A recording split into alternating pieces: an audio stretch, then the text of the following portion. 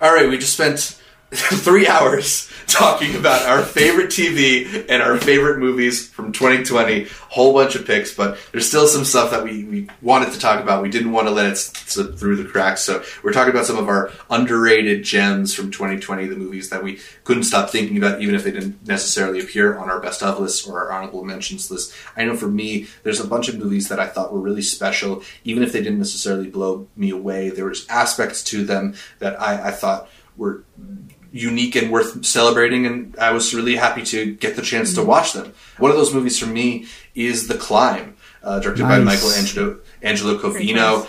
This is a movie that kind of was bouncing around the festival circuit for a little while. It's a really interesting look at a friendship that evolves over many years as they go through ups and downs, both the characters and their friendship going through ups and downs. I liked this long-term look at the way that a friendship develops. I think we've maybe had some movies that are a little more focused on family relationships or romantic relationships and how they evolve through the years, but there's also something to the way that two friends, even friends who may not necessarily be the right fit for one another, how that relationship can grow and change and work through ups and downs of your life.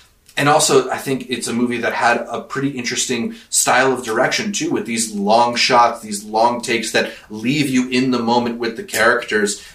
I think it's something that impressed me both on a technical level and on the writing level. I think it was a really good script and a really interesting story. So, yeah, The Climb is definitely one of the movies that I wanted to make sure I spotlight because it's a really interesting story. I know, Amanda, you like this one as well. Yeah, I would have put it on this list, and maybe I still can if we really want to speed this along. But yeah, okay, let's do that. I really ended up liking this. I caught it at Sundance this year. And it's like, it's just one of those things. It's so funny, like right from the get-go, like something happens and it's just, it gets you right from there as you're watching this like super like tumultuous relationship between these lifelong friends, and you're kind of left wondering like, why are they friends at all? And it just keeps winding. But it was so, I'm really excited to see it again, and it stayed with me since I saw it, which I always think is a good sign. Awesome. Art, tell me about one of your picks. I saw so many docs this year, but there was one that stood out that I hope gets a nice little push called Cane Fire. It's a story about Hawaii and how it's been used throughout for various different, things, from filming to the way that it's been occupied and inhabited. I was able to catch this one at Indie Memphis, and I thought it did a great job. There's been a lot of like tinier docs. Chicago had The Road Up, and there was Waging Change, which is a good one about tipping. But this is one of those docs that I wish had a little bit more of a push, because I think it's a beautiful look at the changes Hawaii has gone through and everything that's changed from it becoming a state, but also how it's been reflected on film. That's like the craziest part of the documentary, is that it goes back and it shows you all of this footage of how it's been captured, how it's been shown to you, but that's not necessarily how Hawaiians see it. Mm-hmm. Fascinating doc. Highly recommend it. Awesome. Yeah, that's not one that's really on my radar, so I'm going to have to try and catch up with that one as well. I'll throw out another recommendation here, which is Quentin Dupieux's Deerskin. It starred Jean Dujardin and Adele Haenel. This just really interesting, quirky story about a man who becomes obsessed with this designer deerskin jacket, and he becomes a little bit delusional about what this jacket represents and the kind of person it can make him seem to be. It's one of those stories with a character who likes to lie, and the lie gets him further and further into a situation. But I think it's just got this quirky energy to it, this really unique style that only a guy like Quentin Dupieux would make, that just kept surprising me and gave me some really fun, dark laughs. It takes a certain turn halfway through the movie that I thought was hysterical in a perverse way. I know maybe Art would pick Mandibles, another movie that he had earlier this year. Yeah, that one was good. Yeah, I didn't get to catch that one, but I really loved Deerskin. I know we turned on Taylor J. Williams to it too, who also really liked this one. So I liked it a lot too. Yeah. So it's just one of those like underrated movies that's going to slip through the cracks. Only 77 minutes long, but really a delight. Worth your time. Yeah. Hell yeah. That and Buffalo were like those comedies that I gotta check out Buffalo in the background, but never really like caught onto the mainstream, but were still really good. Yeah. I need Absolutely. to check that out. Recommendation from me. I kind of mentioned it a little bit when we were talking about the best movies, but I'm going to throw out Unpregnant. I just thought it was really charming, really fun. Considering the subject matter, I keep using the word fun, but it's literally about a girl who's she's traveling across state lines to get an abortion because she can't do it in her own state because she wouldn't be able to get one without letting her family know. And I think it also just turns into like a really interesting look. What it does that never really, sometimes always doesn't really get into it. It deals a little bit more with that fallout of family, because she's kind of on a journey with her best friend, and there's the dynamic of like the struggles that the best friend's having too. But it was still just a really kind of like uplifting movie considering the subject matter, and I definitely think people should check it out. Nice. Yeah, sort of the reverse side of Never Really, Sometimes Always, I guess. But it really is. Another one to check out. Mm-hmm. Art, what else you got? This year was great for these independent thrillers. There was a couple of out there that did make my list, but I would say White Lie was one that we were able to catch at a couple of film festivals. It showed up at Philly and I believe Newfest.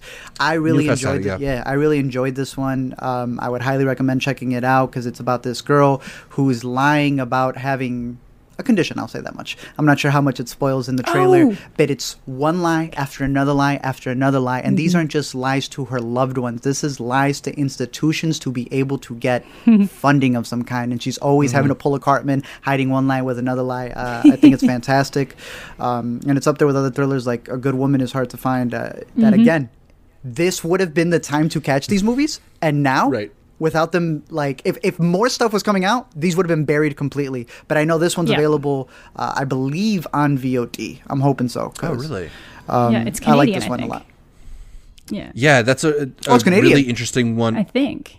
I'm pretty sure. I think so, too. Yeah.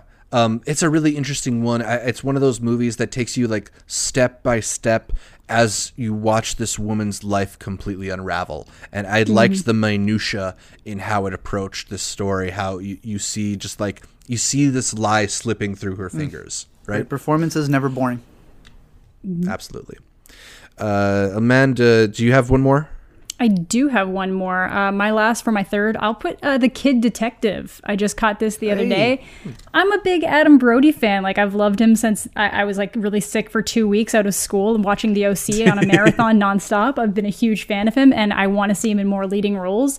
This is just kind of like an interesting movie about this guy who's now an adult, but when he was younger started getting a bunch of notoriety for solving these local cases and stuff, and then one really bad thing happens that he isn't even given the opportunity to really solve, and it basically paints the rest of his life. You end up with one of these like failed child prodigy situations, but the last 30 minutes really weave it together, and when it comes around full circle with everything. So I had a fun time with it, and I think it's something that I think most people would enjoy it if they checked it out. Yeah, it has a really cool premise. Has a pretty cool premise and a pretty good trailer, if I remember correctly. I was curious about this one, so I'll have to check it out. Yeah, sure. My last pick here is a movie that, in some ways, I feel like is similar to my number one choice of the year, Minari, because it's also the story of a young boy. But to me, I think the difference is that this one has major only child energy, which I know from experience. There's like a particular kind of only child experience. I'm going with Andrew Ahn's Tribeca award-winning film Driveways, which of course stars Hong Chow and the last performance from the late Brian Dennehy as well, who I'm still hoping Brian Dennehy picks up a supporting actor nomination at the Oscars. But I just love how this story is about this kid sort of looking for answers and trying to find his way in like a big scary world. He's in an unfamiliar setting when he and his mom go to the house of her dead sister to try and clear it out. She becomes friends with the next door neighbor who's a veteran of the Korean War, and there's other kids in the neighborhood, but he doesn't know how to play with them. And I think it really gets to that occasional loneliness, that certain type of loneliness that you can get when you're a young child and you don't really know what to do with yourself, right? I think it's a really beautifully told story about a particular aspect of childhood that I don't know if I've seen it documented a lot, and I related a lot to aspects of this story. I thought it was just one of those very precious movies that is special in its own way. There's not like a lot technically that is mind-blowing about this, but it's such a well-told story. I loved Driveways. I'm glad you that one's mentioned available on Hoopla, which we mentioned a lot. So all you need is a library card, and you can catch this. I'm gonna have to rewatch this one because they good. do just little things that it's the directing and it's the acting where these are like real characters where he knows what to do when his mom throws out the cigarette without Our even girl Hung thinking Chow. about it. She killed it. Fantastic. That was great. Yeah. Art, what's your last pick? Dude, you just mentioned like a small drama. There's so many great dramas that came out, but I got one in particular. But shout out Papicha, shout out Residue, shout out Freeland, shout out St. Francis, but shout out The Killing of Two Lovers, the movie I missed at Sundance that I got the chance to catch at a festival, and it blew me away. It's a very simple story. It is Marriage Story, but they're not rich. It's Marriage Story, but they're not in LA or New York. They are in Utah. And it's not just about this like marriage that it's not so much that it's falling apart, but they're growing apart. They're growing in completely different ways, and you get to see both perspectives, which Marriage Story does very well as well. But this is just way more stripped down and independent. You almost feel like the entire thing is improv, but it's all written down. Even the performances from the kids are fantastic because they're the director's own kids. A lot of the sequences that you see here, it's shots that don't cut away. It is all on the performance. And that damn score. You're wondering, what are those noises? And they have a whole featurette, so I won't spoil what it is, but it is using the environment of the world for the score in and of itself. I wish I had the chance to see this on a bigger screen. It looks beautiful, especially with the aspect ratio that it has right there in the beautiful snowy Utah. And it's also a story not just of this family and marriage, but also kind of like that part of America. And I want to talk about it more with you guys once you guys get the chance to catch it. The Killing of Two I'm so Lovers. excited to see it. Yeah, I've got a screener sitting in my inbox, so I'm definitely going to catch up with that one soon so we can talk about it. I can't wait. Hook me up with the links for the emails. Hook me up with the email so I can ask for a link. Yeah. All right, so there's a lot of great movies that came out this year. Just wanted to give you a few extra ones, the ones that maybe won't be showing up on a lot of best of lists, but are totally worth your time, and make sure you should catch before it gets too late. They go away forever. Disappeared. Yeah, you can only watch 2020 movies in 2020. That's it. We're probably going to put this video out in 2021. I don't know.